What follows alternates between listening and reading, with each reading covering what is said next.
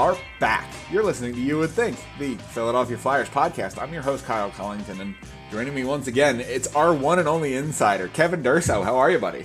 I'm doing well. Don't throw that on me because of all the... Well, I know you're hearing things, so... Yeah, I've heard a lot, right? No. Just... Okay, so you know. I'm just gonna pull back the curtain here, and we are recording this on Sunday evening. Everything is still up in the air, and we're gonna talk about all of it here. As we get into it, I'm going to remind you here to subscribe to our YouTube channel. We're really trying to grow over there. We're getting some new subscribers, trying to get those numbers up. Follow us on Twitter, YWT Podcast, Kevin at Kevin_Durso. You guys know the drill by now.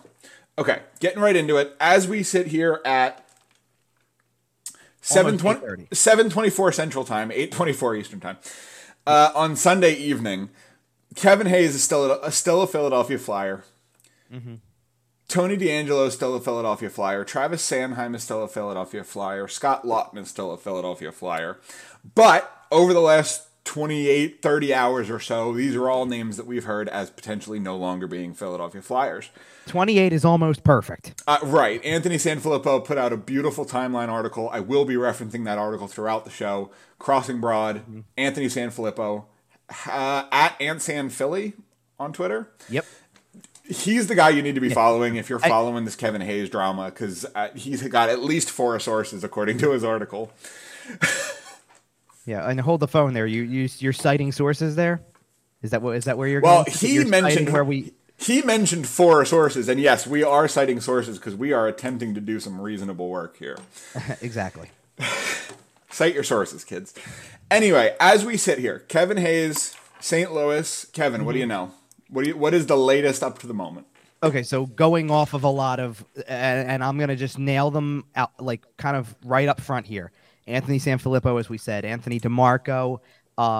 Also on the St. Louis side of things, Andy Strickland had some of the stuff really early on, and Jeremy Rutherford of The Athletic is another one who's like these 4 are probably really leading the charge. I want to, I'll lump Charlie O'Connor in with Rutherford because same outlet, they were kind of working together on something that broke it down a little bit, and that's kind of for the most part that's the kind of core group that's really been giving you good information. There is some I don't want to leave out people on the DeAngelo side. Elliot Friedman's had some stuff on that. Pierre LeBrun's had some stuff on that. Yeah, mostly I guess we need to just start from the beginning about what's out, like kind of what's out there, how this thing evolved, and then yeah, we'll get into Tony DeAngelo in a minute. That is a little bit more cut and dried at this point right, in time. It seems pretty simple. The Kevin Hayes stuff is still pretty up in the air. Well, and not only that, but I think that we're going to obviously have to kind of give some commentary on where things are at and why things are kind of, why Sunday has been the kind of day that it's been. Because pretty early on in the day, it was like, okay, listen, the one's being worked on, the other one might have a snag in the deal, and then it's been ironed out, and you're going, well, if it's ironed out, then where's the announcement, kind of, right? Like, we're still sitting here going, nothing is official, no player has moved this week. Correct.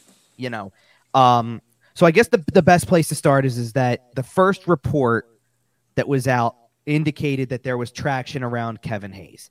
Not really surprising, because specifically Kevin Hayes to St. Louis. And St. Louis, correct. Yeah. Now, 2 things that I find interesting that go hand in hand with this. Number one is that earlier in that afternoon, on Saturday afternoon, Nashville traded Ryan Johansson to Colorado. Similar type of move. A team has to eat salary. It wasn't going, the player getting traded to Colorado by himself was not going to net a huge return. Right. So, you kind of understood where it was going. And honestly, the first thought that I had when I saw that trade was, I don't know what this really does for Kevin Hayes, because there's a pro and a con to it. The pro is clearly a team like Colorado sat there and thought, well, it's better to take on a contract with 2 years left, or maybe 3, than to try to sign a guy for 6-7 years and spend the same kind of money. So clearly that's what they were thinking. Then the con was, if the only thing you're getting in return while retaining half of the salary on Ryan Johansson is the rights, NHL player. is the rights to sign him. The rights to a borderline NHL player. Right. Then I don't know, I'm sitting there going, then what's Kevin Hayes going to get you? Probably not much of anything, because it's another year. The contract, it's a little bit of a cheaper contract. not by much. It's less than $1 million difference, but still, you're going, okay, like it didn't make me feel very confident about anything involving Kevin Hayes in the immediate. And quite frankly, go back to our show last week. I said I kind of thought that the day that we were going to find out something about Kevin Hayes was probably the second day of the draft. That was, and that wasn't like that wasn't me hearing things or anything like that. That was kind of just my gut feeling. That speculation on what vaguely he's worth. Right. That my thought process was that what he is potentially worth with not much leverage, knowing that kind of this is the end of the line here, and knowing they're going to have to retain salary, but probably not wanting to retain half. Right. You start to play with, well, it's not going to get you much more than, look, a third is generous, right? Like, that's what I was thinking. And, yep. I don't know. That was just my thought process because let's be clear about something right off the bat. And this goes in line with the reports that we've been seeing and a lot of the information that's been coming out. There's the potential for a first-round pick to be in this deal. Now, obviously, I think that some of the things with the first-round pick don't hinge on Kevin Hayes alone. I think that it hinges on a bunch of the other pieces we're going to get into. But I think it's apparently obvious that Danny Briere's main goal right now is, if I can get back into the first round, I'm going to find a way to do it in these 3 to 4 days that are left before we're there. And for sake of argument, St. Louis has 3 first-round picks this year, 10, 25, and 29. And obviously, okay, you're probably not talking 10 in this deal, but 25 and 29. And immediately also, again, my thought process goes to, you may not really be looking to do anything with 7, because 7's a good spot for you. I mean, it's going to be hard to move up to get one of the top-end guys in the top 5. Trading back, maybe it'll get you back into the second like you hope to, but I don't think it's going to do anything like late first for you or anything like that. But for the record, I could see, if you did end up with 2 picks in the mid to late 20s, I could see you packaging those to move up into the teens. Well, that's what my thought was, yes. Right. That you could then potentially say, well, listen, if you get to 17, 18, and you've got 22, 25 or 22, 29, maybe you can work a deal there. Maybe. I don't know. I mean, we'll see where that goes. But for now, obviously, that's all speculation at this point about what pick, even what pick it is. That's not even really reported, right? So really, there wasn't much to it in the early going. It was, okay, there's the chance Kevin Hayes is getting moved. That's not really surprising. And okay, St. Louis is a team that I think unsurprisingly is looking for centermen who can play in the middle 6 and give you something. Okay. Yeah. Obviously, there's other hurdles to work through, the salary retention and what comes back and all that. But I wasn't really thinking it was some big blockbuster deal. I kind of just thought it's Kevin Hayes is getting moved. You've got a dance partner. Great. Let's do some business. What more could you ask for? It seems like the writing's been on the wall. And just like Hayes had kind of said in his exit interview, we'll probably find out more around the draft. Well, we are within a week. Here we are. Yep. And seems like here we go, right? And then all of a sudden, one of the next reports that comes out, and I'm going to try to make sure that anything that I kind of that I give credit to where it's due. But again, it's probably one of the 5 at the beginning. There was a lot of stuff going on, so let's just bear with me on that. Yeah. Yeah, we've all been distracted this weekend. It is full-blown distraction. Well, all right. So, surrounding in fairness, all right. So the next next one that I retweeted was Rutherford, and he was one of the first who had mentioned they're working to finalize a trade for Kevin Hayes. The Blues are. Appears to be several elements involved, which takes time, but could be done today. But that's the first real mention of several elements, not just player for pick, retention, like. Several elements was like kind of hinting at whatever, and then it really started to pile on because Sam Filippo says it's going to be several names from the NHL roster included. You had I think Strickland was the one who put out like the tweet about how Lawton and Sanheim and D'Angelo were all available. There were rumors about a deal involving up to 4 roster players. Right now, see, here's the thing: the tweet that had Lawton, Sanheim, and D'Angelo listed as kind of available in there was done very vaguely. Because you wanted to laugh and go, in trades in general, because like, yeah, that's kind of been out there a little bit that they were, no one's off the table. Danny's listening, right? Well, Danny's listening. We already had talked about, specifically last week, we had talked about Lawton and D'Angelo specifically. Sanheim was kind of a newer one, but I think that there's an understanding of why they would consider moving that contract. So, all right. And then it kind of all of a sudden it was like the realization hits, like, no, we're talking same deal.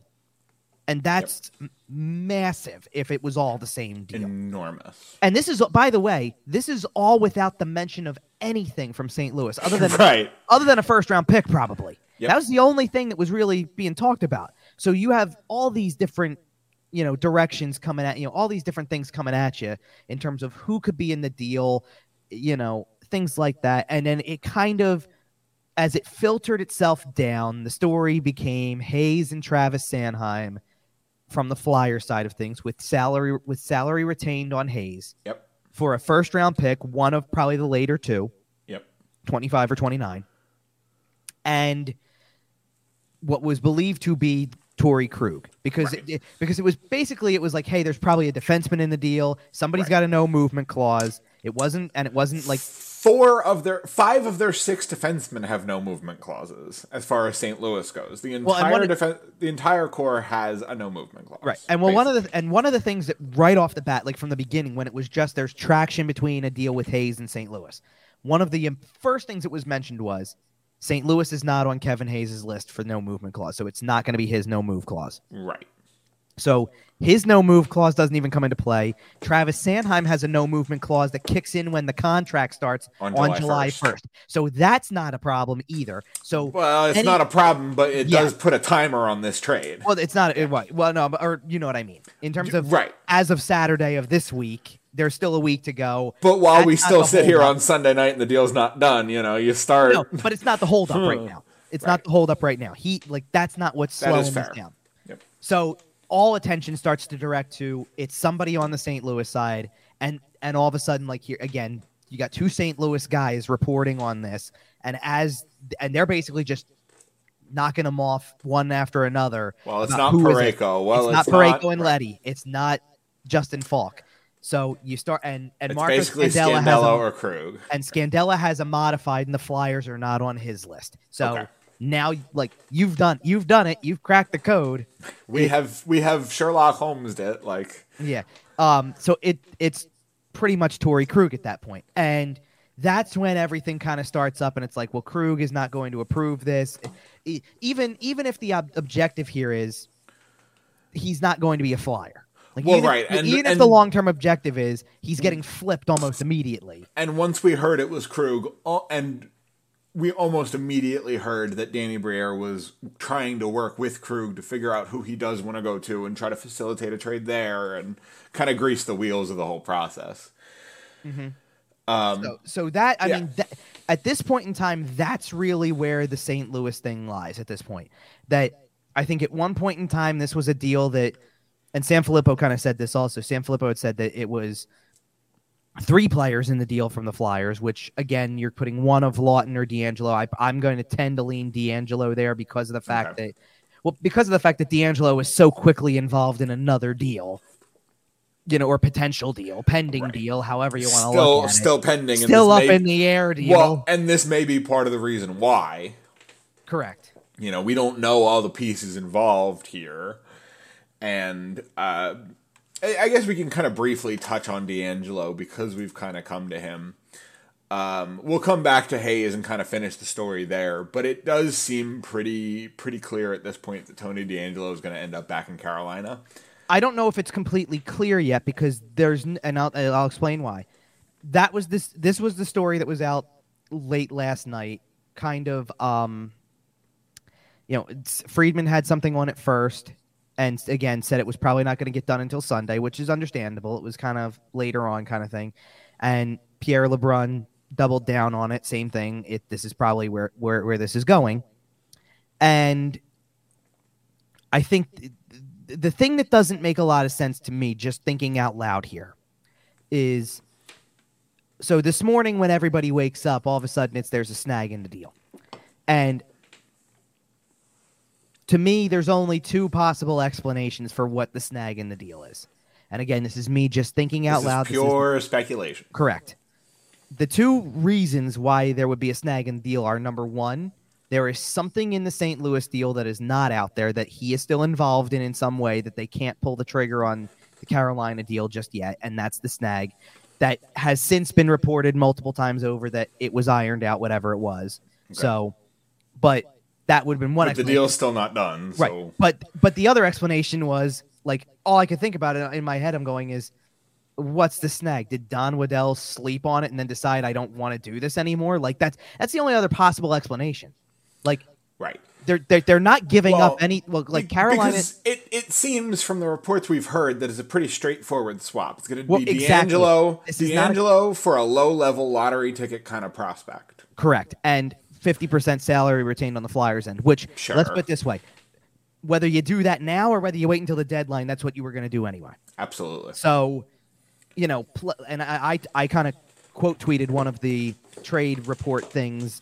And threw in like my 2 cents on the whole D'Angelo thing for one, because we're almost up on a year of that, since that happened in the first place. And, kind of like I tweeted, it's, pretty much that was a mistake from the beginning. It didn't make sense at the time. It was a way too big of a package. The contract was big. And at this point in time, getting anything back, if it is getting your third round pick back would be a massive win. Well, and it's not going to be a pick per se, but like I'm saying if you got one of the picks you traded for him back, any of them, it doesn't really matter which of them, it's probably a win. Well, and any, it's kind of almost anything at this point. Like a low level prospect, fine. Listen, It's better, while retaining the salary, it's better than the two alternatives, which are ride it out for the year and nobody takes him no matter what, and he gets to sit in your locker room all year, or buy him out. Which buying him out is really a 2-year process. Yep. So, as far as I'm concerned, if you can make this a 1-year process and then he's off the books, do it. Absolutely. I don't understand, but it's it's pretty obvious why the two guys that are at the center of these two trade possibilities right now are the two guys at the center. Yep. It's not saying, like we talked about this last week, it's not saying Kevin Hayes isn't a good player, and it's not saying that he's not good for a locker room. It's the way it all kind of went down, and it's the way that it's going to be with Tortorella, and it's the way the last couple years of that contract are going to look on a team that's on its way downhill. Well, especially while he's in his 30s. And actively feuding with the head coach. As far, we can, again, speculation, so to speak, but like it seems like the writing's on the wall there. I agree. And well, in the same, the same thing. You can try to tell me all you want to that there's no beef between D'Angelo and Tortorella. He was a healthy scratch for the final 5 games of the season. You tell me what that's supposed to represent. Right. That is at minimum a message. Sure. And that's the thing. So, like right now, those two guys are different from the rest of the guys mentioned in anything right now because of the fact that it felt like it was obvious that they were going to be on the way out in some capacity. The only issue we're having here right now is where and for what and when is it getting done? Is it getting done? Like, there's a lot of questions about that type of stuff, but I don't think it was any question that this was like, these were two things on the to-do list. Everybody who watched this team last year knows that these two players need to be off your roster. Well, and I'm sorry, like, to again, go back to what the head coach told you. Addition by subtraction. Like, I think that there were a couple people in mind when you say something like that the coach is thinking of, and his own actions kind of back it up. The thing that kind of is, because we had these conversations for weeks leading up to the end of the season, and now we're kind of getting into the real meat of the offseason where stuff happens, right? And we kind of went back and forth with a bunch of other names, and maybe at this point it's a good time to go into this part because this is all of the other guys that like, hey, what do we know? Where is it all at? Kind of stuff, right? If from 1 week till now, I think my thoughts have changed a little bit on some of these guys being mentioned. Okay. Like for example, Travis Sanheim. You think it's pretty likely he's gone at this point? It's not that it's pretty likely it's going to happen because obviously a lot has to happen to make a trade happen, as we're seeing right now. Sure. Obviously, we're on day 2 of trade watch. for all of this stuff. But like, I just get the sense that, let's put it this way. If Torrey Krug waives the no trade clause yesterday, yeah, is the deal done? Because if it is, then Travis Sanheim wouldn't be a Flyer. But while this is up in the air, what's the likelihood that you got to think about the guy who's just sitting there who probably has some idea that his name is all over this right now and is thinking, I feel like Briere almost feels a little bit more of an obligation now to move this while he can, because it's while the no move isn't kicked in yet. Well, and I was just about to ask, have you ever seen a player sign an 8-year extension with a team and then get traded before it kicks in? Like, and I'm not talking about a sign-in trade. Like, those happen on occasion. But I know what you mean.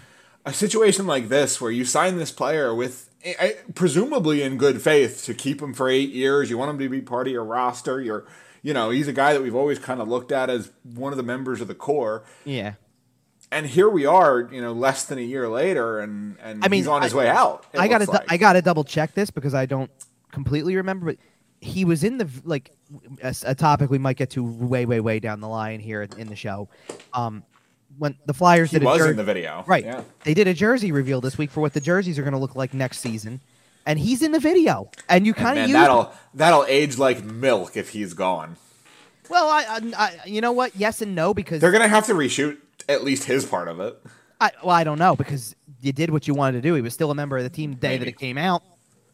I don't think anybody thought at the beginning of this week that his name would get more traction than maybe some of the other names we have written down here. Scott Lawton and Travis Konechny. We were talking way more about them than we were Travis Sanheim at the end. In last week's episode. The other two, just real quick to that commercial. The other two in that commercial were Tippett and Delorier, I think. Which it was Delorier in the black jersey. Right. Right. We'll get into all that later. Yeah, anyway, But like, that's what I'm saying. Like, I kind of wonder if there's almost like this sense that it's like you got to do this right now. Let's put it this way: regardless of what the details are in the reports and hearing things and all that, regardless of all of that, okay, Hayes and D'Angelo, we knew were kind of on the, like I said, on the to-do list, so to speak. But you're watching Danny Briere do more than just house cleaning here. Danny Briere is almost like trying to push the reset button in a very intense way, in terms of, like, think about this for a second. We've been saying for a while, like, maybe you don't go back as far as the Kevin Hayes trade and then signing him to the contract that he's currently on, because that did have some moments. The first year, obviously, nobody was disagreeing with it. And then 2 years after, and we can play the what if game on, if Nolan Patrick's healthy, does that contract look better, and et cetera, et cetera, et cetera. Right. Yeah, Well, we've done it 1,000 times. And I'm not trying to do it right here. No, for sure. But but the D'Angelo deal or the Sanheim contract extension, those are things that last year we were sitting there going, what are you trying to do exactly? You're not going to be a great team this year. And like in a weird sort of, like, believe me, we had our reasons for disagreeing with the D'Angelo sign and trade thing, and I'm not. But then he showed up on the ice and he was terrible. Well, for half the season. Well, that was part of the reason why I didn't think it made sense, because I kind of knew what was coming when he played on this team versus the Carolina Hurricanes. Because you traded Shane Gostisbehere and assets to get Shane Gostisbehere. It's to an extent, yes. And well, okay, they're the same player. Pretty close. I mean, Gostisbehere probably has a little bit more defensive prowess, to be honest. And D'Angelo probably has a little bit more offensive prowess, to be totally honest. So it probably balances out. It balances out. But you get what I'm saying, is you traded assets to get rid of Ghost, to make room to get Ghost. Okay. Where I was going with it is maybe not at $5 million per, but I even kind of can understand a 2-year contract for a defenseman that you think maybe you can put next to Ivan Provorov at the start of last year. I can understand 2 years. 3.5. But I can understand a 2-year term. Yeah. Like, I didn't have any problem with. Oh, no, I shouldn't say I didn't have a problem with. I did have a problem with the Sanheim contract extension, because it felt like we knew where it was going, and you just took one of your trade chips off the table at the deadline this past year. That was number one. But at least I knew what they were trying to look at when that goes down. It's okay. Look how he's still younger. I think because before last season really got underway, he was still 26. He's 27 now. He was 26. you're making a long-term commitment to him. You're thinking that, let's put it this way. You're getting the rest of his productive career. That's not even what you're thinking. You know what you're thinking? You're sitting there thinking that you just hired John Tortorella. You've got all these other things, in place. And you're sitting there leaning on, well, if Sean Couturier plays and Cam Atkinson plays and Ryan Ellis plays and all that stuff. Like let's be real about what Chuck Fletcher was saying all along. If everybody was healthy and everything was this, then maybe we have a decent team, right? Like if ifs and buts were candy and nuts. Pretty much. None of it matters. Right. But isn't it so interesting to see, because what I said this a lot last offseason. I don't know what their plan is. Hope that these guys are okay, right? Like, I look at everything that's out there right now, from the potential of trading Hayes to the potential of trading D'Angelo to Sanheim being in one of these deals or in a deal of his own, to the discussions that involve Lawton or Konechny or whatever the case may be. It's kind of settled in the last little while, but you get the point. I understand all of it. Because the Ivan Provorov trade, we understood all of it, because it seems like Danny Briere is giving you a very clear sense of direction, which is clean house pretty much. I mean, for a guy who told you he wasn't going to tear it down to the studs, he's coming pretty damn close. Yeah, and it's interesting because I know you were a person who was kind of in favor of maybe not necessarily tearing it down to the studs, and I think a lot of the direction of this rebuild is going to depend on what this Kevin Hayes move looks like. Is it just a first round pick? Is it a pick and a prospect? Is it, like, what is going on here? Are we tearing it down to the studs, or are we getting a team within the next 2 to 3 years, basically? Right. And I think that, like, there's elements of things that you saw from last season, and like, obviously, you can look at a full season like Noah Cates had or Owen Tippett had and say, okay, there's something to work with here. You can also look at the small sample size Tyson Forrester gave you, or look at, you even want to go smaller sample than that, go look at the World Championships that Cutter Gauthier had and say, listen, there's stuff there that you're going to want to keep around. Not as small as the Cutter Gauthier sample size, but Sam Harrison playing like he did in goal. You're sitting there going, okay, At least it's not like there's stuff that you don't have the ability to work with. Right. So I don't expect them to tear it down to the studs like that, but I'm just like, it's interesting because I've seen this a lot in the last couple of days, and like, people have tweeted this as a joke, and I understand why people are tweeting it as a joke. But I think you're also learning it a little bit firsthand as well, because a lot of people are tweeting the making trades is a lot of hard work reference again. Yeah.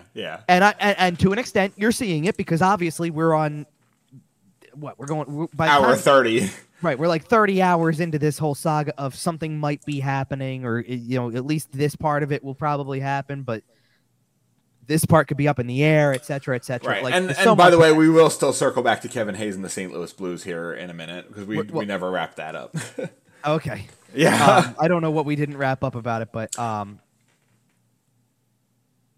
I was going to mention the fact that we at this point, we've talked about Krug, waiving his no trade clause, maybe not waiving his no trade clause. We don't know where that sits at the current moment. Right. I know you mentioned something right before the show that sounded a little shifty, but that maybe he was considering waiving it. The problem is there's so much being thrown around, you just don't know right now. Well, of course. The one thing I will say that I do agree with that is that I don't think any report that says he's not waiving it right now is completely final at this moment, because the biggest piece that you're talking about right now, grand scheme of things, because even the Sanheim portion of this, if the Sanheim thing is before the no move kicks in on July 1st, I still don't think that that's where you're worried about. The timeline really is Wednesday, because that's fair. You're talking about a you're looking at first round picks. Right. That's, I think, what matters. So I don't think Danny Briere is like chalking it up as a loss here if nothing got resolved yesterday, today, tomorrow. Like, Danny Briere is probably sitting there saying, by all means, let's go into Tuesday. Let's go into Wednesday morning with this if we have to. Like, well, and I did want to mention, I think just seeing what Danny Briere is trying to do here, like we've talked about him kind of taking some big shots and maybe tearing it down pretty heftily at this point. I want to praise the aggressiveness, the creativity, right? We've already seen a 3-team trade. We're talking about maybe trading 4 roster players. Right. We're talking about salary retentions. We're talking about this, that, the other. We're talking about every option under the sun. Mm-hmm. With all due respect, was Chuck Fletcher capable of any of that? Well, I think that's the thing, right? Like, because this is where I'm kind of coming from the Danny Briere side of this, which is pump the brakes a little bit on stuff, because like if you really think it's possible that Ivan Provorov's already done, right? We got that out, like that's out of the way. We've already talked about what happened with that, and he's been Provorov was in Columbus earlier. He already did like introductory stuff, all that's that. Weird. No, but it's done. It sure sounds like Kevin Hayes and Tony DeAngelo are going to be part of this, but can you imagine, like, if you go through this whole thing and go, it's Provorov, Hayes, DeAngelo, Sanheim, Lawton, we're going to, moving this, moving that, and then getting all these draft picks back. It's going to be pretty remarkable if, like, you did that much work in 2 weeks, basically. Yep, but trading people's hard, guys. I think that you know what I think it is? When trading people is hard? When you sit there and wait for people to call you. These moves feel like moves that Danny Briere is calling and saying, hey, Doug, I have Kevin Hayes here. How about a first-round pick? Well, maybe not that much, but I feel like... You know what I mean. No, I do know what you mean, because what you mean, like what you're getting at is that it's, hey, I have Kevin Hayes here. We're willing to retain salary, and what if I threw Travis Sanheim into the deal? He's doing things. He's doing his job. Yeah, he's working. I mean, he is working... attempting to make the Philadelphia Flyers organization better. Because and I'm gonna tell you right now, the reason why you're feeling that way is because rather than trying to make trades where, like, so many of Chuck Fletcher's trades, when you go and look back on it, were designed to try to make the team better in the here and now. Yep. And either involving or centered around, I don't want to call them marginal players, but overvalued players. Let's call it that. Fair enough. Like, I'm not trying to sit here and tell you Rasmus Ristolainen's a marginal NHL player. He's not. He would be on every NHL roster because every team would sit there and say, I can find a place for him. But let's be real about where he would play on most teams and how much money he would, like, right? Let's be real and about the assets you're willing to trade and what you're willing to trade for him. Exactly. Yep. So that's the problem. Was you're trying way too hard to make a trade. Like, is that the and I'm speaking out of pure speculation, and I'm not trying to harp on something that is long in the past at this point. I mean, even though we're only 3 months removed from it roughly. But is that the thing with James Van Riemsdyk when you're trying to trade that at the deadline, that you're so focused on, I got to find a way to do something that really makes us better now, and if it's not going to be, even if it is draft picks, and if it's not going to be 2023 picks in the higher rounds, like when he sits there and tells you I couldn't even get a 4th for him, well then, so you're just walking away from the table because that's the way that it is. Like, sometimes you got to accept what you're willing to, but sometimes you got to accept what you're going to get for him, and sometimes you got to do something like what Danny Briere's already done and go, all right, if I'm going to get something substantial, like get back into the first round of this draft, I'm going to have to trade Ivan Provorov. There's no way around it. I'm going to have to do it. And that's, that's why you're hearing Travis Sanheim. That's why you're, to an extent, hearing Scott Lawton. I don't know that, and it was funny because I got a text about, and this is not with information, but a text about, geez, see this thing about Lawton being on the table for St. Louis and a first and second being offered and being turned down. And I even said, I don't think that was true. Right. Because Scott Lawton would be, man, you put him under Doug Armstrong and Craig Berube. Oh, my God. Well, it's not even that. If you got offered a first and a second for him, what are you doing? No, of course. You take it. You should be taking it. But then again, I also thought about it. I'm like, okay, timing is everything. That report, which didn't have near as much substance, I don't obviously. believe. Yeah. Well, no, but that report was out on Thursday, which happened to be the day that Danny Briere did his pre-draft media availability. Right. And was sitting at the table telling you, if somebody wants to offer us another first rounder, we'll take it. Like, that's not an accident. No, but right. Then if it's right there for you, then why aren't you making the trade? I don't care how much he would make that trade. Right. Like, I don't care how much you think Scott Lawton helps the rebuild from a older player, from a mentoring standpoint. You want another first round pick or not? If it's there, you take it. So Right. that's why I didn't buy that. And I think he's working really hard to do. Obviously, I mean, he's working really hard to try to get somebody's first round pick here. Well, yeah, and what I wanted to mention about just circling back on Krug is that if it seems as though if he doesn't waive his no trade, and again, it's still a little fuzzy on that here at the moment, but if he doesn't waive his no trade, it does look like there is still a trade there that involves Kevin Hayes going to St. Louis. Mm-hmm. It would presumably not include a first round pick at that point, or the package would be different, or it would depend on the retention. You might be able to get a first round pick on Kevin Hayes if you're retaining literally half. Maybe. The only issue that I thought about from St. Louis, who has 3 first round picks, I hear you. Trade 29. The only reason that I don't like the idea of the ideal situation would be that you retain 30% of Hayes' contract, which is, I'm not kidding, it is exactly 2.14. Yeah. So you get the round number for the team that gets him at $5 million.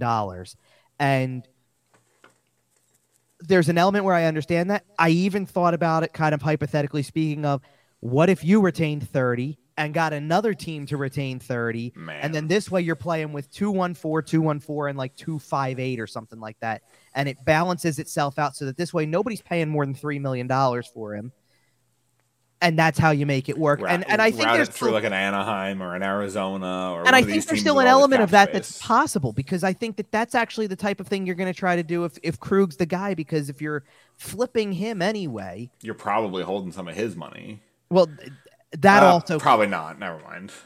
No, I think that's a possibility if you're flipping him, honestly. With 4 years left on his deal. Well, that's why I don't like it, because I don't. You only get so many slots. You get 3 slots of retention. You're already if one is Hayes and one is Krug and one's D'Angelo and one's D'Angelo. Now D'Angelo is only for the rest of this year, but what did we talk about? Going into next year, you only have one. No, but what did we talk about after the Provorov trade? Sean Walker's a prime trade deadline candidate if he plays well, and you can't even retain half of his salary if that's the case. And they've talked about the fact that that's basically all they're going to be doing on free agency day too, is signing guys who they intend on trading at the trade deadline. Probably filling out the roster like that, I would imagine. Sure. By the way, speaking of filling out the roster, and this wasn't even an NHL move, but comical how yesterday all this stuff is happening, and on top of that, by the way, the Blues announced a signing. Yeah. And then the Flyers come out and hit you with, we've agreed to terms with Louis Belpedio on a 2-year, 2-way contract.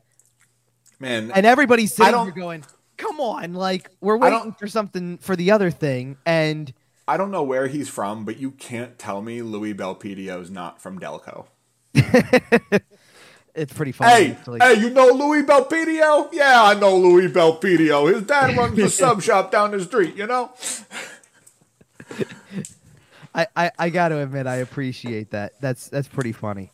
He absolutely went to Archbishop Prendergast. Come on. He did not, but he comes from his hometown. He was Bonner, I'm sorry. He was fine. His hometown. He was born in Skokie, Illinois. Oh, that's not far from me, actually. That's Is it really? Funny. Yeah, I don't think it's in Cook County. Oh, never mind. Okay, never mind. It's up in Chicago. Then never mind. Yeah, okay. yeah. All right. Okay. It kind of took. This kind of steals your thunder, though. Apparently, it was a German farming community, not an Italian. Like. Oh, so he's Amish? Okay, that's even better. Anyway, back to the. So, was there anything else to wrap up on the Kevin Hayes side of things right now? I don't think so. As of this current moment, he is still, like I mentioned in start the show, he is still a Philadelphia Flyer. We do not expect that to be the case by our next show, which also a little programming note here. We're looking at probably about 10 days. We're looking at doing a show right after the 4th, kind of cover all our draft, free agency, etc. But I'll talk about that at the end. Week after the draft is a really good time to kind of piece things together. 4 or 5 days after free agency opens. So real quick before we move on and start talking about a few of the other names that are in here, we've already kind of really touched on Sanheim and Lawton a lot. Yeah, we've hit the big ones. And there's really no traction on Lawton, but I do want to mention Konechny and Hart before we move on from that. Before we do that, since we're getting off of the Hayes and D'Angelo stuff right now, as long as we are on recording this episode, yes, there are like eyes are on any happenings. If something comes through in the immediate that we can react to, we will do it as we're recording. Obviously, we are refreshing Twitter frequently. It is full blown distraction season in here. Like we have other tabs open. Let's put it that way. Sure. Is it as distracting as warm up jerseys?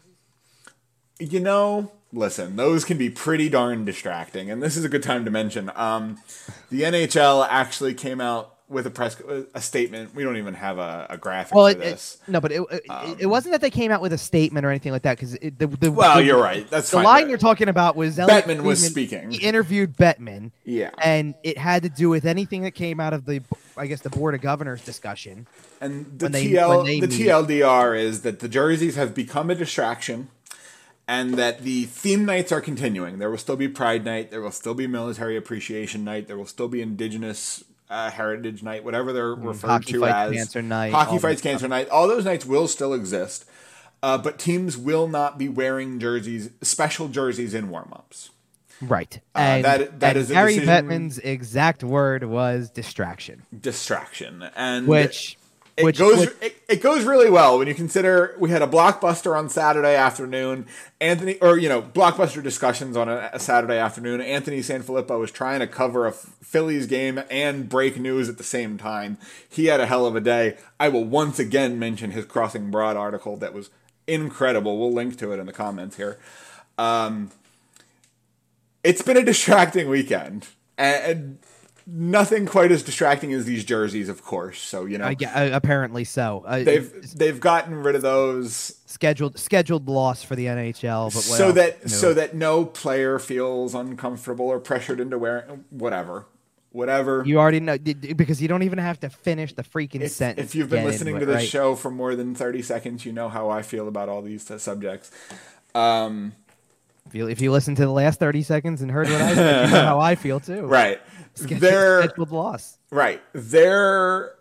And they will still be a couple players will be like wearing jerseys and taking pictures of them, and they will still be auctioning some amount of jerseys off, but no, they will not be worn on the ice during pregame warmups. So if we're on jerseys, do we just want to touch on the new Flyers jerseys? We did mention it a maybe bit earlier. What? We'll do it right after I do a couple quick footnotes on these last. Yeah, for sure.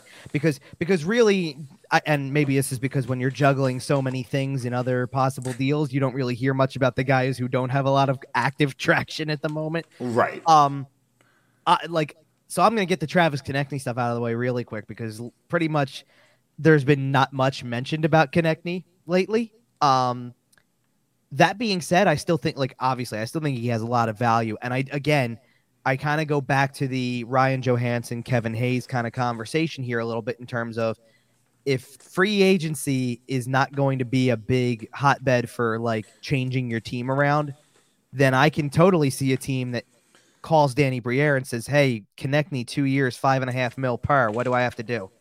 Yep. I don't see any reason why you wouldn't at least attempt. And listen, I'm sure for Briere that's a hard sell because you like what he gives you and you see progress. You see him being an all-star level player, especially on a team that doesn't have a lot of star talent around it. But okay. And let's kind of also go to the Carter Hart stuff really quick to kind of put some of that to bed, because as long as we do not have a resolution with the Hockey Canada stuff, it seems unlikely it's probably we're not Hart happening. Transaction. So I would pretty much say for sure and certain, do not expect a trade of Carter Hart in the next week. No, and it certainly seems as though those results aren't going to be made public for several weeks at this point. They'll probably be buried at some point in the summer when people aren't paying attention. They'll try. That's how the NHL. Scheduled loss. Let's be honest. Scheduled loss. Right. This will not come out when Elliot Friedman's at work. Let's put it that way. Yeah, but anyway. like you said, until there's a resolution on that, we've seen it with other players from that team. It's just so difficult to do anything with those guys because everything is possibly on fire. Right. Yeah. It's just completely up in the air until you know for sure and certain. Because the last thing you want to do is trade for a guy and have that report come out and name him. And sure, exactly. You're that organization. But that's the quick portion of it, because you've got, the Sanheim stuff is very much active at this given moment, as we said. And Lawton, I think there's, again, as much as it's a tough trade for the Flyers because you can see him being a mentor. I love Scott Lawton, but I'll be stunned if Scott Lawton's still a Flyer on Friday. I'm getting to that sense too, because it just feels like there's too much noise going on now. Like, and it the really noise is on a Hart bummer. obviously died down while we still wait on Hockey Canada stuff and all that. But like, there's not even that much noise around Konechny right now. Like, to be fair, that's noise that you don't have to trade Travis Konechny this week. Not right now, no. You could trade him on July 4th. I mean, like, seriously, you could get through the first couple days of free agency and find out that that's better than you can somebody trade him who's on available. February 25th. Year and a half left. Come on. I hear you. I look, that's distinctly. You know what though, and the reason why I'm not disagreeing with that, but the reason why I'm thinking like such short term right now is because I think this is why Danny Briere is so active, because I agree. There's a recognition of this might be as good as everybody is to the rest of the league, and without and while they're not going to play another game, step on the ice for another practice, take the chance of getting injured, getting this, whatever the case may be. You're going off of complete 1,000% track record right now, and by doing so, you may get the best value in return that you will get for any of these players right now. Especially like we said, especially with the Hayes Sanheim kind of potential here. That was, listen, if Hayes Sanheim together to a team like the Blues gets you a first round pick again on Wednesday, you do it. Yep. One thing that I will mention that does muddy the waters for Travis Konechny a little bit is the fact that Calgary looks like they might be aggressively moving some pieces. They might be, I don't know about blowing it up, but like kind of aggressively retooling and stuff like that. Some of the assets that they might be turning around might fill some of that same trade market that Travis Konechny is in, so that you might be bidding. You might be bidding against the Calgary Flames a little bit here in terms of maximizing value on your assets. Well, that was also always an element with Carter Hart as well, because there's goalies all over the market. Right, you couldn't look at Carter Hart and then ignore the fact that hey, John Gibson's on the market. Connor Hellebuck might be available. Jacob Markstrom might be available. Right. The goalie market. You can't look at those guys and not Hellebuck's the biggest example to me, because Hellebuck is a Vezina winner. You're sitting there, he's the top 3 goalie in the world. Right. You can't go and look at a guy who's truly an elite goalie and go, well, he's not going to have more of an attractive market than Carter Hart, who is capable starter, has elite moments, but isn't consistently elite. So you've got to go to the consistently elite guy is going to get bigger return and get more attention. It's just the way it is. And Connor that's without Hellebuck to the LA Kings, by the way. And that's without the Hockey Canada portion. Even if that wasn't a thing, it still would be a tough market. Who would you rather trade for, Connor Hellebuck or Carter Hart, with the questions surrounding him? Well, because I think the questions surrounding him are more than enough to make up the age gap and the skill gap, frankly. I hear you. No, but I am interested. We're talking about these names on this list: Sanheim, Hart, Lawton, Konechny. We've already talked about Hayes and D'Angelo. Yeah. Is there a power vacuum in the Flyers locker room next year? If let's say 2 of these guys go, let's say Sanheim and Lawton are gone, because it kind of looks like that's going to be the case, and then flip a coin on Konechny or Hart. I would say you're saying in addition to Hayes and D'Angelo, too. Correct. Hayes and D'Angelo, I'm calling them out the door, because it certainly, all indications seem to indicate that. And if not, you can tweet at AntSanPhilly and tell him he's wrong.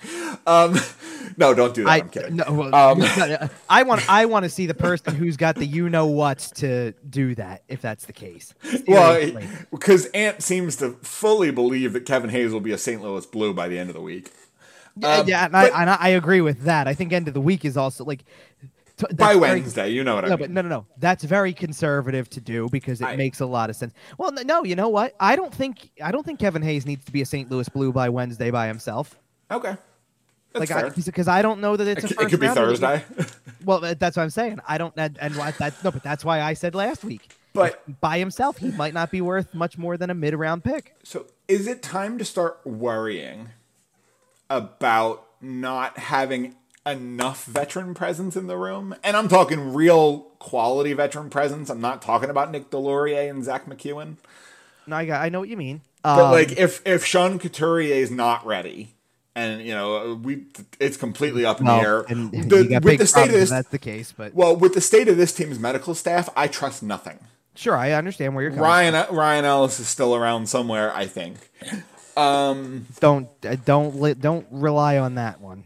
Okay, sure, but you know what I mean. No, I know it. No, yeah, I know what you mean. I don't trust this medical staff for anything, and if Sean Couturier is not there, who's the leader of this team? And I'm trying to look down the list right now because it's John Tortorella. Well, no kidding. Here's my I have two different thoughts on this because number one, obviously, you mentioned Couturier specifically, but I assume you're also looking at Cam Atkinson, who could be sure back. But again, there's still a question. He didn't play last year, so there's a question nonetheless.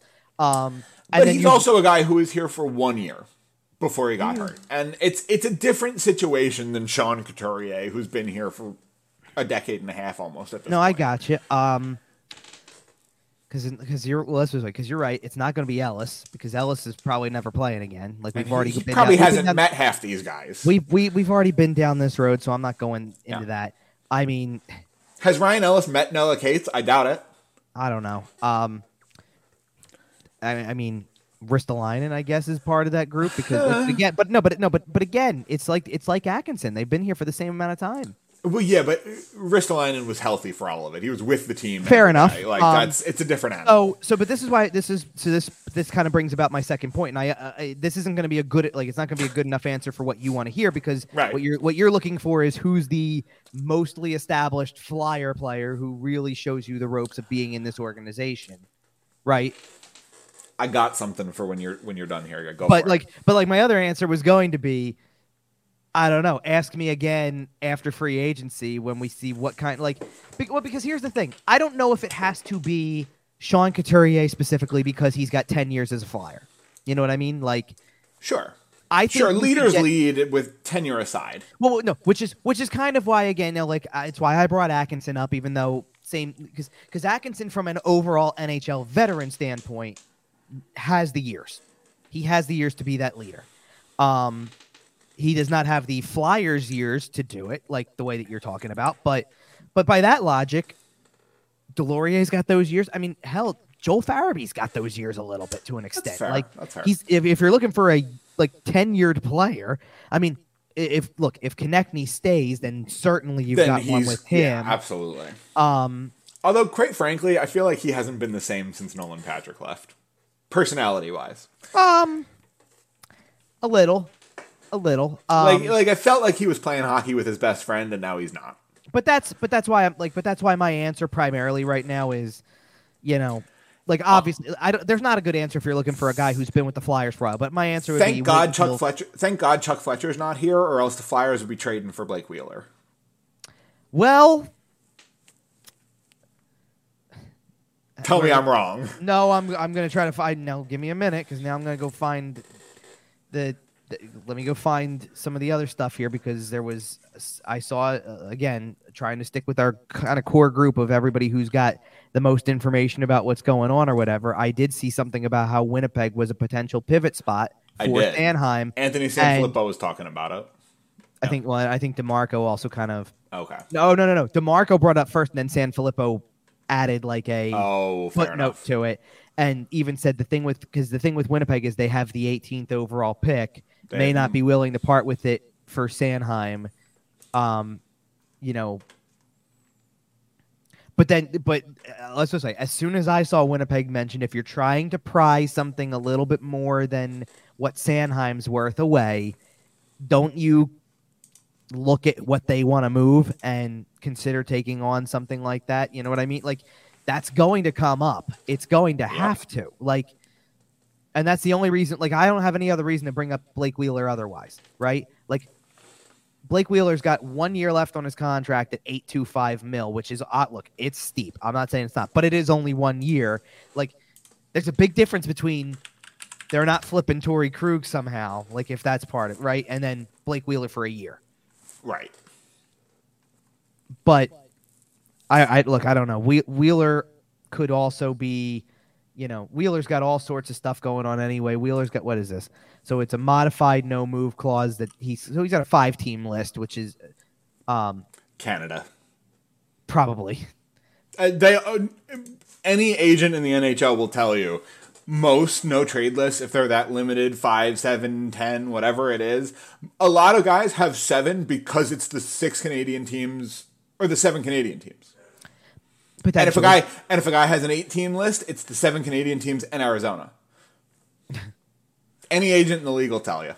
But it's either just way. Nobody wants to pay Canadian taxes.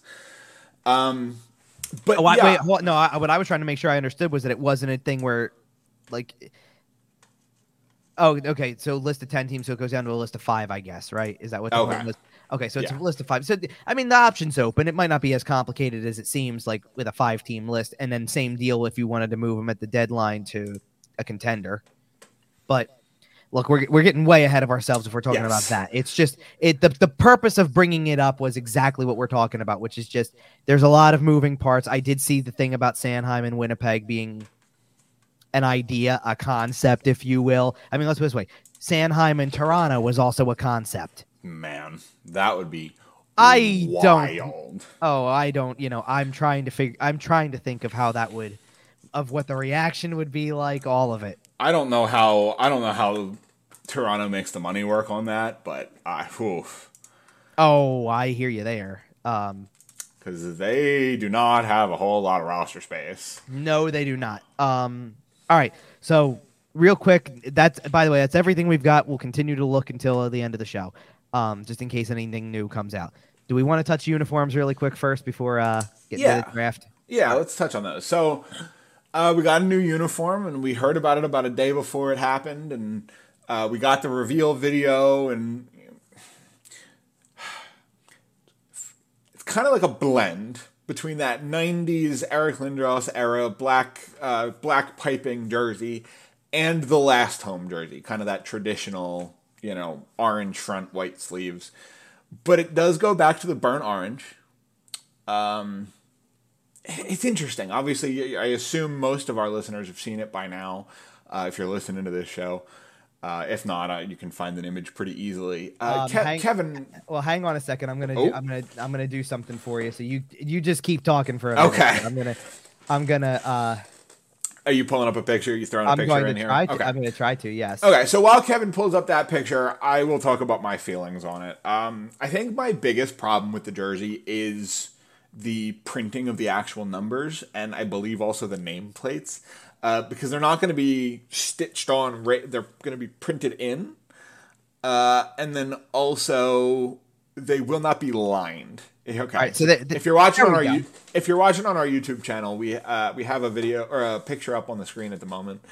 I think, like I said, I think my biggest problem with it is honestly the numbers. I think the numbers on the sleeves look beer league and awful. Right? On the home jersey, you got your orange front, you have white shoulders, white sleeves with black.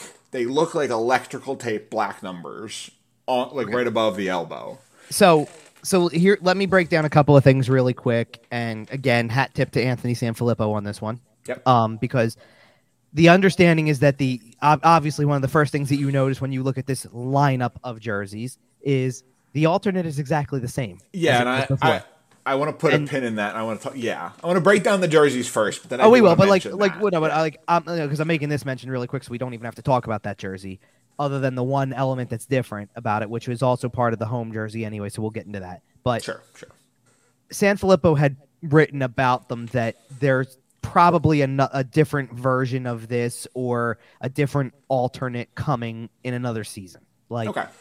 This is probably a placeholder for a year. They also, by the way, and not that we really needed Anthony to confirm this in an article on Crossing Broad as much, because we kind of already know how this drill works. I mean, what in February it's going to be the 5th outdoor game that the Flyers have played so far. So a New Jersey is coming for that event specifically, and then they'll wear it a couple more times in the season. They'll wear it at home. They'll wear it at home once. I guarantee that's probably what it is. They'll wear it at home once because the game is technically in New Jersey or in up, near New York. No, it's in New Jersey. I said know. near. No. I know the Giants and Jets play there, but it's in New Jersey.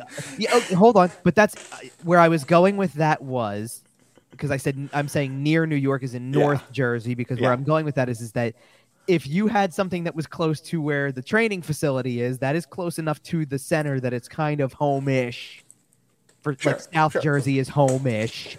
So the fact that it is a game being played in North Jersey would indicate that,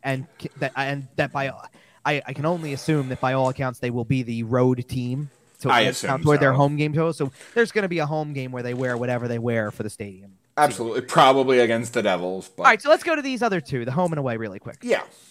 So first of all, 1,000% love the burnt orange color. Okay, me too. It is. Me too. It just looks right. It feels right. There's everything about it, I think. Every late 90s flyer is coming through your head. Desjardins, Leclerc, exactly. Primo. Like, I think it looks good. It actually doesn't look as. I know that there's a lot of people that really like the piping that goes along the shoulder that like from the 90s version of this. I don't miss it as much as I thought I would looking at this. And I wonder if that's because the thing that I didn't realize that was different from the current to the ones that we are so familiar with from the 90s is the fact that the shoulder is wider. That the white over the shoulder or the orange over the shoulder is wider than it was on the other jerseys that they currently were wearing. Which does, like, I can notice that. Like, I think that it brings the shoulder down a little bit more for sure. And I actually kind of like that. I also, by the way, another change that it's very subtle. I don't know if everybody would pick up on it right away. I like the all black collar. Yes. Because that I do like the all black collar. That stands out. Like you can see the one behind me, by the way. I pointed it the wrong direction, but you can see the one behind me. How it would have just blended in all the way around. It just blended in with the shoulders, and it was a very thin black band. I kind of like that way better with it. Things like that. Like the black stripe at the bottom. I think that ties it together really nicely as compared to the way that the striping was handled before. So I like all of that. I like that. That works. So the numbers, not as bad as I thought they were. I don't like that they're not two-tone. Like there should be a border, an outline. So the thing here's my thing about how the numbers look. They're gonna look fine on the ice on the official here you go jersey. Every fan-made jersey, they're electrical tape. For all intents and purposes, and I know not literally. I know what you mean because but the fact that you can't buy authentic jerseys, right? You can get close, but we're gonna get the crappy ones. That's just fanatics for you, but that's a whole different debate.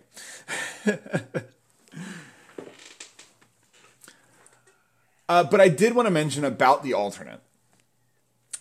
Okay. Obviously, they went with the old Stadium Series, the Pittsburgh Stadium Series jersey, the black with the thick orange band around the bicep. Mm-hmm. The thing is, and I know it's probably the one that's coming next year, the one that I think you said Ant Sanfilippo is talking about. Yeah. I have to imagine this is what next year's alternate is going to be. But it's just so easy. It's just right there, right? You know a little bit about Photoshop, right? You just where it's orange, you just fill that with black. Make it the same exact jersey, but on the home jersey where it's orange, that big orange swatch through the front, just make a black version. If you want to make the numbers orange, whatever looks good on the final product. But all you needed to do was a black jersey. Do you want to, something though? And this is really interesting moving forward because I just had a thought about this that changes the game just a little tiny bit. Okay. There's two elements to the jersey from the 90s to this version that are missing that don't look bad on the orange and don't look bad on the white. Okay. One of which is the piping. Right. The piping is not completely necessary. I mean, I understand why people kind of long. I long for it, for sure. I know why people long for it. I'm just looking at it and going, okay, I understand how it's not like because let's be real about something. It's got to have a little bit of an element of difference. It can't be exactly the same. Come on. I mean, the jersey they just wore was the same jersey they wore in the 70s. With a different orange. But everybody hated that.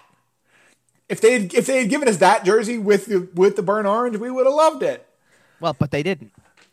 And it's a business. That's like honestly, it's a business. Fair.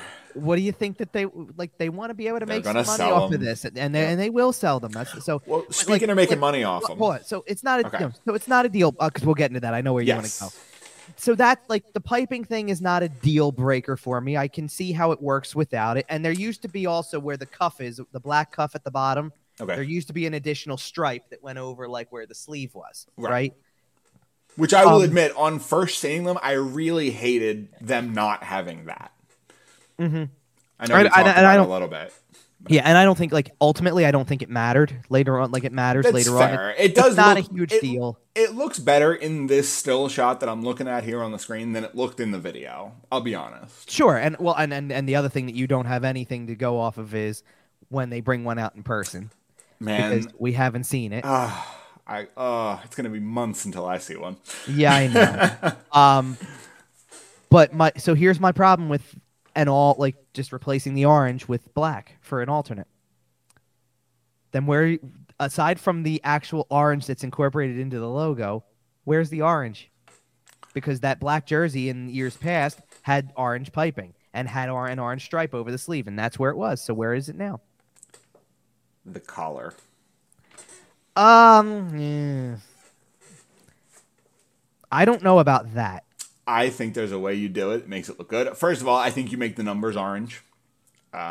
You might have to line them in black just to make them more visible, but you put the numbers in orange. You can also make that cuff orange. The cuff we were just talking about right there near the wrist. So just hold on a second, because I'm going to go back because I want to make sure I remember every detail as accurately as possible. Okay. Okay, so again, so it was an orange piping, the orange stripe around the sleeve. The numbers on the sleeve were over the white shoulders, were black outlined in orange. Right. So you know what? Like you're probably onto something with orange numbers there, even though like let's be real, the orange numbers fit on the orange jersey and sure. But then again, like you know why we're saying that, but like still. And other than that, like so as far as I can tell, the only elements of orange that you're going to find on a jersey like that, if that's what they're thinking of doing, is the number on the back of the jersey will probably be outlined in orange. Yep. To be honest, one of the things I'm very curious about that I don't know how I would feel about moving forward is because one of the elements that they kept was the nameplate. Yes. That the nameplate is black with white lettering on the white jersey and white with black lettering on the orange jersey. Yep. So I don't even know what a version of that would look like on a black jersey because it's always just been either probably white with black letters or orange with black letters. Either that or it won't have it because I think that the current alternate doesn't. I think it does it not? Is it not? It's orange with orange with black lettering, right? Well, then maybe that's where the orange goes. I guess that's kind of what I'm thinking. Is you can get enough orange on there that it's recognizable, and it is an alternate jersey, right? Like it is supposed to be a little different. Sure. Now wait a second. Is this what is this supposed to be what they thought they were doing for this, or like? Because I just happened to find like a potential rendering, and sure enough, now that's an interesting concept. So a potentially orange, like the numbers on the sleeve would be orange, like you said. That's an interesting concept. What if the cuff at the bottom was orange too instead of black? Yeah, I said that. That's an option. Like, yeah, I think that you can get enough orange in there that it's a recognizable Flyers jersey. And then the nameplate thing and things like that. Yeah, I guess I could see it. I'm just curious. All right, so do you want to get to the other? And I guarantee you, by the way, if the outside of the collar isn't orange, the inside of it will be. Oh yeah. So you'll get your pop of color. But yeah, the other money-making revenue, other than just selling jerseys, is that the NHL teams, as of a couple of years ago, also have the opportunity to sell a sponsorship patch on their jersey. And we have seen the first Flyers sponsor jersey. Now, it is only on the home jersey. But that's I can't... I don't know exactly... Yeah, I don't know exactly who it is, but it's a Blue Cross network. Independence Blue Cross. It is Independence Blue Cross. Okay. Yeah. Now, and there's a reason behind it because obviously there's the new era stuff and there's a lot of new faces and all that stuff like that. So, in case you didn't know, Dan Hilferty used to run Independence Blue Cross. So Okay. it I kind was of not makes- aware of that, but that makes a lot of sense. So it's only natural that, there's a connection there, and it's pretty easy to make that your sponsor. So I get it. The two things, because like I kind of shrug it off. I know people don't like it; they think it's an eyesore. I know, and I get why. I understand why, and I understand why. Like even if you're of the mind of I know why they have to do it or why teams are doing it. Can you just blend it in with the rest of the jersey? I would be fine with that. Right. If you change the color to it's white, I would totally 1,000% understand that. It doesn't match anything else when it's blue. I give you that. I understand where you're coming from. Otherwise, though, and I don't know if people realize. As far as I think there's people out there that do realize it, but I think there's people who don't. To my knowledge, anyway, the jerseys that you would buy don't have this unless I believe that is the case. Unless you get one that is literally advertised as on ice version. Like we talked about earlier, it is impossible for fans to buy literally authentic NHL caliber jerseys unless they were made for a player. But this is what I'm saying, because it almost creates a third category. Yes. Like it creates replica, authentic, and then on ice authentic, if you will. Obviously, this is a topic that's been explored before, but the NHL is not the first league to put ads on jerseys. It's been a thing in European leagues forever. It's been a thing in soccer forever. The MLS specifically, yes. Not even MLS specifically. Oh, no, look at the Premier League. Oh, no, Every team has a sponsor on the front of their jersey where the crest goes. I know. I feel like a lot of North American sports fans were introduced to this, though, through MLS because they were doing it. Like the big ones, big on the front of the jersey. Certain outlets give you the option to choose if you want a jersey with the ads or a jersey without the ads. And the ones with the ads sell way better because it's what the players actually wear. It is. I think that they're. You know what? I think so if you want to make a point and not be a billboard and you want to support your team without necessarily supporting their advertisers, then you can buy the the non-ad one. Exactly. Well, and it was interesting, okay, because this. I'm not trying to go off on a tangent with this, but it was a recent discussion because during the Stanley Cup final, there was a whole thing about where the patch was in virtue with the advertising and all stuff like that. And it's not even that it's a dumb argument. I think there's such a simple solution, and I don't the only explanation is money-hungry owners, because which we know is the source of this stuff anyway. But there's an advertising revenue. But in my mind, okay, let's just. Hypothetically speaking here for a minute, because we already know where this is going to an extent. So the Flyers are going to play next season with Independence Blue Cross on the front of their jerseys 41 times, right? It's going to be 41 times. They're going to play 41 home games, and they're going to have that on their jersey 41 times. Right. They're not making the playoffs, unless a miracle happens. They're not making the playoffs, Kevin. Right, I know. You can just say they're not. It's okay. I know. But for a team that does, Vegas, for example, because Vegas was going to be the easiest one. They were the home team in the Stanley Cup final. As a home team, as a top seed in the conference, you are guaranteed up to 4 home games in the first round. And you're guaranteed 2, but you're 2, but up to. Well, I said you right. Okay, you can have up to 4. So let's put it this way: if you're the team that gets to the Stanley Cup final. So you've gone through 3 rounds. You're into the Stanley Cup final. That means that bare minimum, you have played 6 extra home games, minimum, and 8, possibly right before the Stanley Cup final. Oh, before the Stanley. Okay, sure. So for the first 3 rounds, minimum 6 up to. So you up to 12. Up to 12, yeah. Yeah, so you get up to anywhere between 2 and 4 home games per series. Right. So anywhere between 6 and 12 extra games beyond what you anticipated having your sponsorship for. Do you really need the extra 4 to take away the integrity of the patch just sits on one side for the Stanley Cup final? That's fair. That was my argument toward that. I actually don't even care that they wear the sponsorship patch in the playoffs for the first 3 rounds. You don't get a patch for making the conference final. Right. So that's fair. So just once you get to the Stanley Cup final, was it really that necessary that we had to, and maybe this doesn't matter in the long run because a new trend is the teams that win the Stanley Cup now all the players get the what are they? I don't want to call it towels because it's like more like scarves almost. They get I like know what you're talking about. that they drape Yeah. over their shoulders anyway, so they kind of cover up the part where the patches are anyway. Right. But it's like, would you want do you want those pictures to be, Advertising no, but opportunities. here's the captain, here's the Stanley Cup logo, and oh, by the way, the ad's over here, so that you don't clutter. How about don't clutter up the captaincy thing? Clutter That's up fair. the ad, and I think that's fair. and all that type of stuff. But their argument is that 15 players don't have a letter there. So. but that's beside the point. But, Anywho, yeah.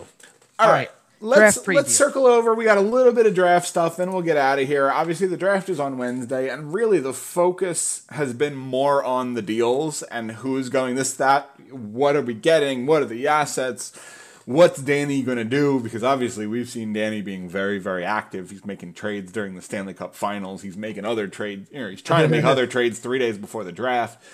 But as we sit here, we do actually have to talk about the players they may be selecting at some point here. Oh, yeah. So, if the Flyers stay at 7, because obviously as of right now they have 7 and 22, with the potential to pick up 25, 29, maybe some other stuff. Who knows what Danny's doing. But as of right now, I think we're mostly going to focus on this 7, because that is the one that I think we agree they're also most likely to use, as opposed to maybe some other transactions elsewhere in the draft. If they stay at 7, are there any names you like here, Kevin? If they stay at 7, so I think the right name away I keep saying is Ryan Leonard. And I think that they really like Ryan Leonard. I don't know if he's the number 1 on the list, but I think they really like him. He was mentioned specifically at the pre-draft media availability. I absolutely believe that there is something to it, right? Yeah. I'm a big fan of Zach Benson. I think that Benson fits let's put it this way. You can do a lot worse than making your first pick as close to a carbon copy of yourself as possible. Right. Pick the small guy who scores. But I do like his skill set, and I do think that there was a lot of Russ Cohen noted this, and also I want to make sure I shout that out as well because he pointed it out. They didn't mention Benson by name.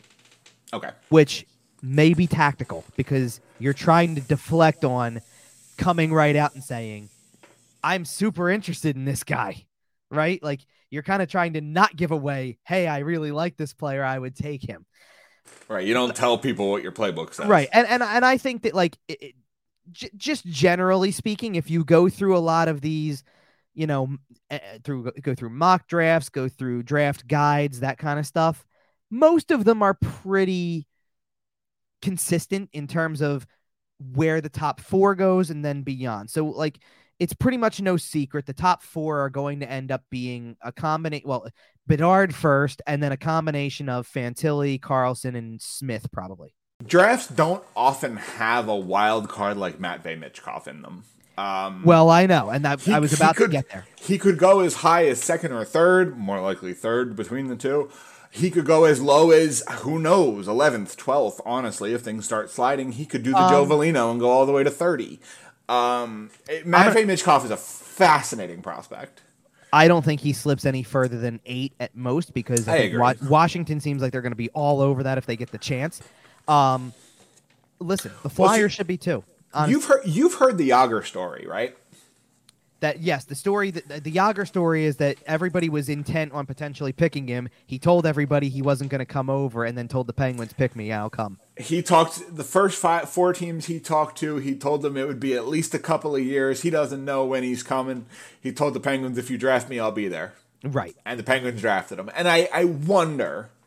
Might have been if somebody else had said, "Never mind, we're picking you anyway." No. I wonder if Matvei Michkov has had similar conversations. I wonder if he has a team in mind. And we've heard about the Washington Capitals. Obviously, there's the Russian connection there. But we also don't know. This is a kid, 17 years old. His father passed away this year. He has clearly, gone through a lot. Maybe he's not ready to come over. Maybe it does take him a couple of years. Or maybe he's just waiting for the Washington Capitals to pick him or somebody else. I don't know about that specifically. Look, the Flyers at the very least need to do due diligence here. And I'm sure they have. Well, Briere said they intend to interview him and meet with him. So Okay. I fully imagine that is going to, if it hasn't already, is going to take place. Although I'm sitting here looking at the last 24 to 30 hours and going, I don't know when you're supposed Who to get a knows? meeting in when you're on your phone all day, probably. I don't know. Because I'm sure that Danny Briere's on his phone as much as everybody else is refreshing all day. Oh, and things yeah. like that, right? But so what I kind of look at with that is and I wondered this, I kind of hinted this to you last week. We really didn't do a lot of draft talk last week. Is that now that they have a second pick in the first round, are they more willing to take a bigger swing with the first one at 7? And I don't, again, I kind of hinted at this earlier in this show, that I don't know if you go and try to figure out a way to move up higher because you want him. Like, I don't think you need, I don't think you should get into a bidding war with Washington, even if he's agree. even if he's that good of a player, just to figure out how you can sacrifice more picks to get Just one to go to higher. 5 or whatever. To go right. to, well, realistically, to probably go to 6, because there seems to be a lot of consistency about how the top 5, again, is going to be Bedard, Fantilli, Carlson, Smith, and then there's a lot of talk about potentially Leonard at 5. There's been talk about Benson at 5. There's been talk about defenseman, the defenseman Reinbacher going at 5. Okay. And I don't think I would go. If the Flyers are really going to do what I think they need to do, I think the best player available is going to be a forward of some kind. That's nothing. That's nothing against Reinbacher. It's just I think the best player available is going to be a forward, and I think that they such know. A good player, though. He's going to be such a good player, Reinbacher. Reinbacher. Oh, I just don't know if I just don't know if I do it at 7 because I think that there's that many good forwards. I think that they're right. I agree. It's that forward heavy. But that's the thing. I think you have to strongly consider Mishkov because not. And I'll tell you another reason why.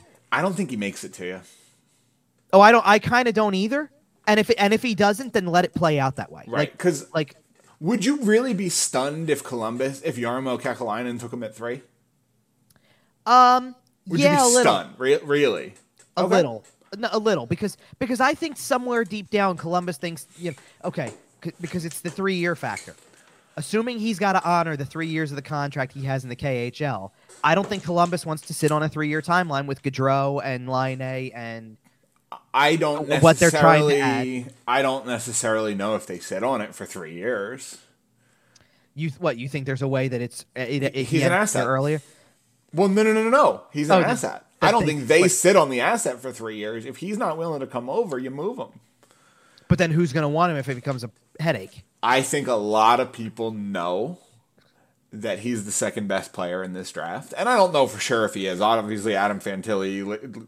It's close. There's a lot of good players, but given what Matvei Michkov has done against the competition he's done it against, yeah, I'm willing to say he's the second best player in this draft, and the biggest. If he decided he was coming over to the States and he wasn't leaving, he literally left his passport in Russia and just decided I'm staying here.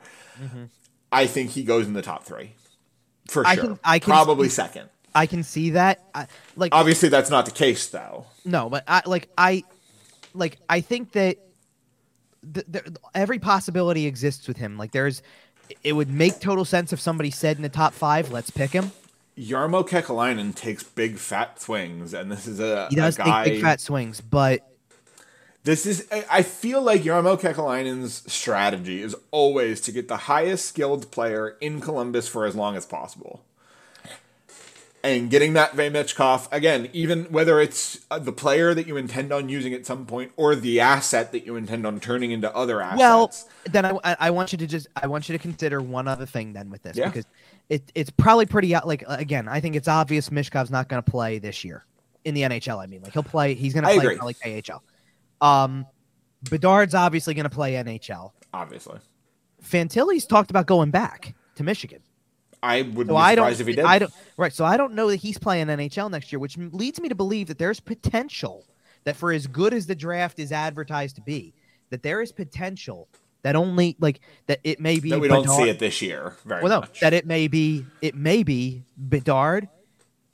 And what happens if someone says Carlson's ready? You know what I mean? Somebody from the top 10 outside of number one, there's usually somebody from the top 10 who ends up cracking a roster. I'm just trying to figure out which one it would be though. Like, I mean, like, I don't know which team it would end up being in this case. Like, what if Arizona? Are you telling me San Jose is not icing whoever they draft? No, because I think San Jose's taking Smith and he's going to college. That's fair. That's fair. That's the biggest issue. It's not a matter of that they're not the availability. Ready. Well, it's not even that. It's not that they're not willing to ice the player potentially. I think it's that there's so many of these U.S. college commit kids in the top 10, 15, like that. I don't know if that I think Montreal does end up taking Reinbacher. Okay. Like, you telling me he can't make that team nowadays? No, that's one that I could see potentially happening. I don't know why. Like, I don't get the sense he's getting taken that high. I mean, if he does, then I know it's not unheard of. Like, I know Montreal seems like they have a likeness for him. I'm not saying that at all. Well, and he's big for that team. Yeah, I can understand that. But so all right, so we're obviously. But okay, so if Michkov's there at 7, are you taking him? If you're Danny Briere and Michkov's sitting there, and you're at 7, I'm not saying trading up assets to get him. No, I know. I think that. Look, we're not going to know exactly what's said in the meeting with him, but if he can calm your nerves enough about, like, if he doesn't say anything that he's coming eventually. Well, if he doesn't spark any red flags that make you think there's going to be problems, I think you have to strongly consider it, because if he somehow or other gets to you, I don't know how you're supposed to let that go. Right. That's the problem. I mean, you're looking for game changers, and I'm not trying to sit here and say that the average guy who goes at 7 couldn't be. Benson could be a future superstar. Leonard could be a future. You never know. Those are guys that could be around there, and you've got a handful of others. I'll throw out a couple other names really quick. Dvorsky has been one that's been out there. Oliver Moore's been out there a little bit. Those are guys I think you have to, like, you're going to give some attention to, and then, sure. And it gets really interesting after that, because like that teenish area, like, and this is something to watch for, by the way, because I do want to make sure that we don't. Well, I was going to ask you, how many draft picks do the Flyers end up with in the first round? I'm going to set the over/under at 2.5. I would take the over there. I think that somehow or other in the next 3 days they end up with another first based on what they're working on. See, I'm still going to take the under, because I do think they're going to end up with another first, but I think you trade up. You know what? I lean the opposite way. You'd rather trade down and get some seconds? And it's not that I'd rather. It's not that I'd rather. That's what you think they're going to? I think that's a strong possibility. I mean, listen, the cupboard is bare, right? There are not a whole lot of high-end prospects in the Flyers system. I mean, okay. I wouldn't be sad about it. Okay, I want you. Let me do something really quick, because I'm looking at, like, I'm obviously looking at a prospect list for a second to kind of go over names really quick. But yeah, let me just confirm, as because the whole draft order was out. So just let me confirm something really quick for the whole draft, and kind of just put this into perspective as we kind of get to the not the second round, but towards into the second pick area and things like that, because I'm just thumbing through here just to try to figure out where, kind of where some other picks are. All right. I mean, that's the same spot, but all right. But for all intents and purposes, let's just start there. If you're the Flyers and you somehow or other get a third first round pick from another team, whether it's St. Louis or otherwise, right? So now let's just say, hypothetically speaking, you have 29. If Washington wants Michkov that badly, do you let them trade the spot and see how desperate they are, which would include the 40th overall pick? Oh, yeah. And then give yourself 8 and 3 more by the top 40.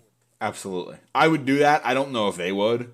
But yeah, I would absolutely. No, because I don't know that they would either, because my intention is kind of more along the lines of you start to look for the other teams that have another pick to give, so to speak. Like you get to this isn't a team with a third first round pick, but you get to where, like, if you get to Arizona territory and you say, listen, Arizona trade up from 12 to 7, and you could end up with, they also have, so then you could end up down at 12 and also get 38. That's a possibility. I believe there's one more.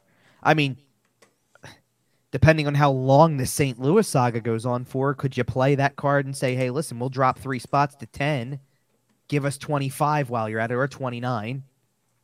That if that's how much it's worth to you to get 3 spots difference. You know what I mean? Like, you got to start looking for the teams that have something more than just either that, or it's the teams that you start to look at and you go, okay, if you're a team like Nashville at 15, you have a pick at 24 that you could talk about. Or you could also grab one of their 2 second rounders that they have back to back at 46 and 47 and say, so give us 15 and 46. Right. I think but I think that's your common goal, correct? Like, sure, play with that top 10-ish range of the second round and say, can we get back in for something like that? Well, and it also depends on who's on your list, who you've looked at, who you've liked, where they're going to go. There's a lot that goes into the draft, and Danny Briere has only had the keys for about 6 weeks. Well, I know he was with the team, but. And this is where I was going with it, because when you start to get into the teen range, you really get into some interesting names, especially if you do have 2 picks in the first round later on. I mean, Tom Willender's one. He's a defenseman. If he's a Swedish defenseman, no less, playing in the SHL, so that's pretty high marks already. If that's a name that is available, that's, and once you get into the 20s, I'd be jumping all over that. Gabriel Perreault is one who I would keep an eye on. I think he'll be long gone by the 20s, but you got to keep an eye on it depending on what the lists are. Quentin Musty is another good name to keep an eye out for. But there's a couple that I see that kind of look. They could go anywhere from 15 to 25. Let's just say hypothetically. I mean, and they could go anywhere else too. I don't want to make it seem like it's whatever. But Dmitry Simashev is a name that I think is going to be very popular among the defenseman market. He may turn like. Listen, Reinbacher could turn out to be exactly what you think he's going to be. There's a lot of people who also kind of think that Simashev could be the best one to come out of this thing. Okay. Defensively. So I would definitely look at him. There was one more, or at least 1 or 2 more that I wanted to get in there before we were done as well. Gavin Brindley, who's a Michigan product, I think would be a really good pickup in the 20s. And you can go down, like, there's lists beyond that. Charlie Strammel's a good one. That's a Wisconsin kid. Callum Ritchie, who's a center for Oshawa in the OHL. I like his game a lot. I saw who was one. Again, and this is going to be another guy who I think is long gone by then. But if you're playing if he drops, let's see what happens kind of thing. I do think that you have to keep an eye out in the event that that either Braden Yeager, who's a center in the WHL, or Colby Barlow, who's a winger in the OHL. Those I think they're going top 15. If I'm being honest, like I could see that, but see, this is the thing. But we've seen stranger things happen. They could trade up. Like, there's all sorts of possibility for what could happen. We've seen stranger things happen with teams' lists. And what if you do get a second first round pick that's in the 20s and start thinking, hey, this guy's still hanging around at 17. I got to find a way to put something together, and that's what you use. I could see that. That becomes way more of a realistic possibility. So, and that's just the first round. I do think they have, I mean, right now as we speak, and again, things obviously subject to change all over the place potentially. Sure. They have 10 picks in the draft. They have the 2 in the first round, and then they don't pick again until the third round, but they have 8 picks on day 2. I know that they didn't exactly give a super definitive answer when saying this, but I stand by what I said last week and agree this week. I think that there is a strong possibility that they will take a goalie on day 2. Okay. I do think as you start to get into the range of maybe getting into a spot where you draft more by positional need than you do. I mean, it doesn't happen frequently, and I think they'll stick to their list, but I think that based on, like, not based on that, but it's like, I just can see them maybe scattering some of the picks to try to make sure they get a few defensemen in, make sure they get some other forwards in. One of the big things you got to do from rounds 3 to 7, once you get to the day 2 portion of this, is you got to start coming up with some finds. Yeah, you got to start coming you're up with guys. stocking your cupboard. You're setting the groundwork. You're starting to kind of build your future. But you got to hope that somewhere in 8 picks on day 2 that maybe one of the third rounders or something, like, you know, pop a gem. Well, yeah, I mean, like, you're looking to find your Braden Point, your Jamie Benn, your, you know, whatever, like somebody who you get way down the line that you don't think is going to be, like, you're not thinking NHL regular maybe right off the bat. You're thinking project at the beginning, and the project, especially considering all of the other stuff, you know, with the development side of things. Right, and that's what I was going to mention, is that this. Obviously, we've already seen the Ivan Provorov trade out of Danny Briere, but this draft and obviously all that goes around it is kind of his first big test as the GM. And we've talked about kind of the longer term stuff about the player development and what he does over a long period of time. But this is Danny Briere's first real crack at changing the roster. You know, we saw the Ivan Provorov trade, and that changed the roster, but not as much as it's going to change over the next week. Oh yeah, we're going to, like I mentioned earlier, we're going to be back in about 10 days. We're looking at shortly after the 4th for our next show. And it's going to be a different Flyers roster. There's going to be trades. There's going to be the draft. It's going to be very different. Yeah, I think there's going to be a lot of stuff. I will really quick before we get out of here hit any of the most recent stuff. There's not really anything concrete. Okay. But if you're trying to play the read between the lines game just a little bit, there's not really a follow-up to the whole movement on Torrey Krug and the no-move clause thing. But if you happen to check out Torrey Krug's Twitter profile right now, apparently he has removed all references of the St. Louis Blues from his bio. He had a cover picture that apparently involves something with the Blues. That is gone. And one of his most, if not his most... His most recent like is from 6 hours ago. It's from the NHL's Czech site, and it says David Pastrnak. David Pastrnak would like his friend Torrey Krug to return to Boston. It's David Pastrnak retweeting "Bring Torrey home." Well, now I don't read too much into Twitter likes, typically speaking, and I'm not here either. But that's very interesting. So let me just, because Dan Silver, who is part of the OMB Puckcast, which I've gone on several times, great guy, brought this up for those looking to cling to any glimmers of hope. He removed any references from to the Blues. On Twitter and Instagram within the past few hours. There used to be a Blues background. Take this how you will. Maybe there's no background now. No, take this as you will. Maybe he's just mad at them, which is a very valid point, honestly. You know, fair. But, you know, what if it's more than that? But okay, one more quick thing to not clear the air, but one more quick thing, because I saw a lot of people who were trying to sit there and say that all this stuff and all this information that's up in the air and all these hypotheticals and speculation and things and leaking and all that stuff like that is really showing the inexperience of the Flyers front office that this much has gotten out of whatever. No. I think that, I'm sorry, first of all, the first reports came out of St. Louis to begin with, number one. And number two, I just don't, like, this happens all the time.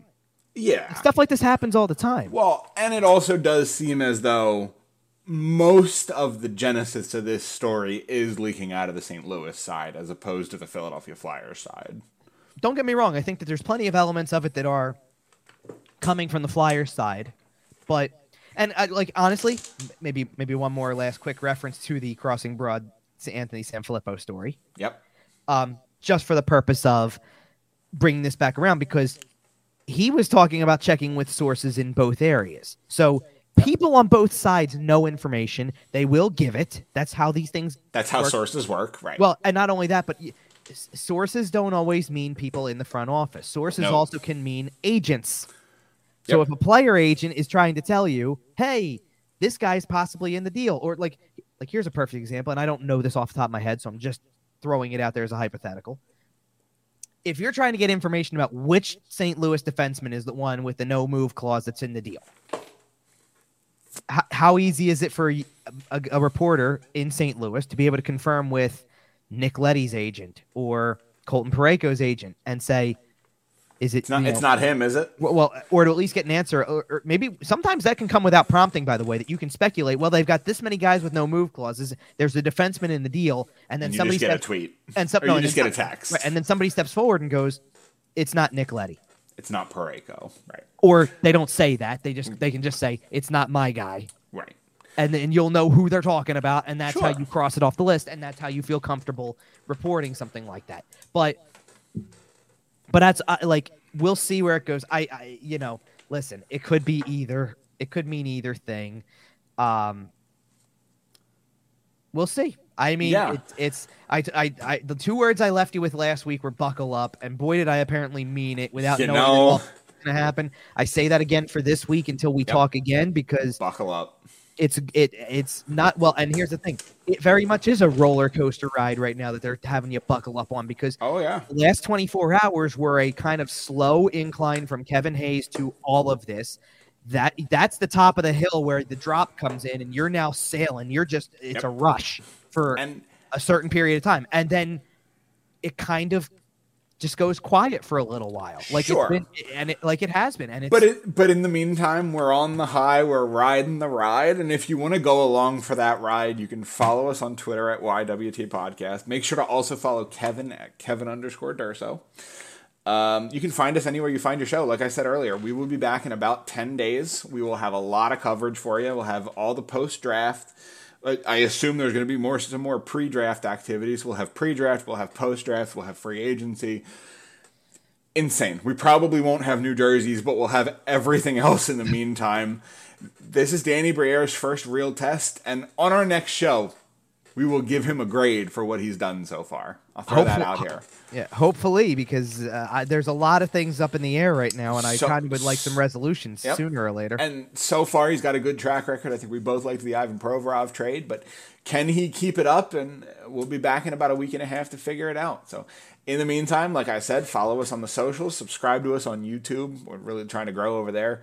You find us anywhere you find your podcast: Facebook, Instagram, Podbean, iTunes, Google Podcasts, SportsTalkPhilly.com. We're everywhere.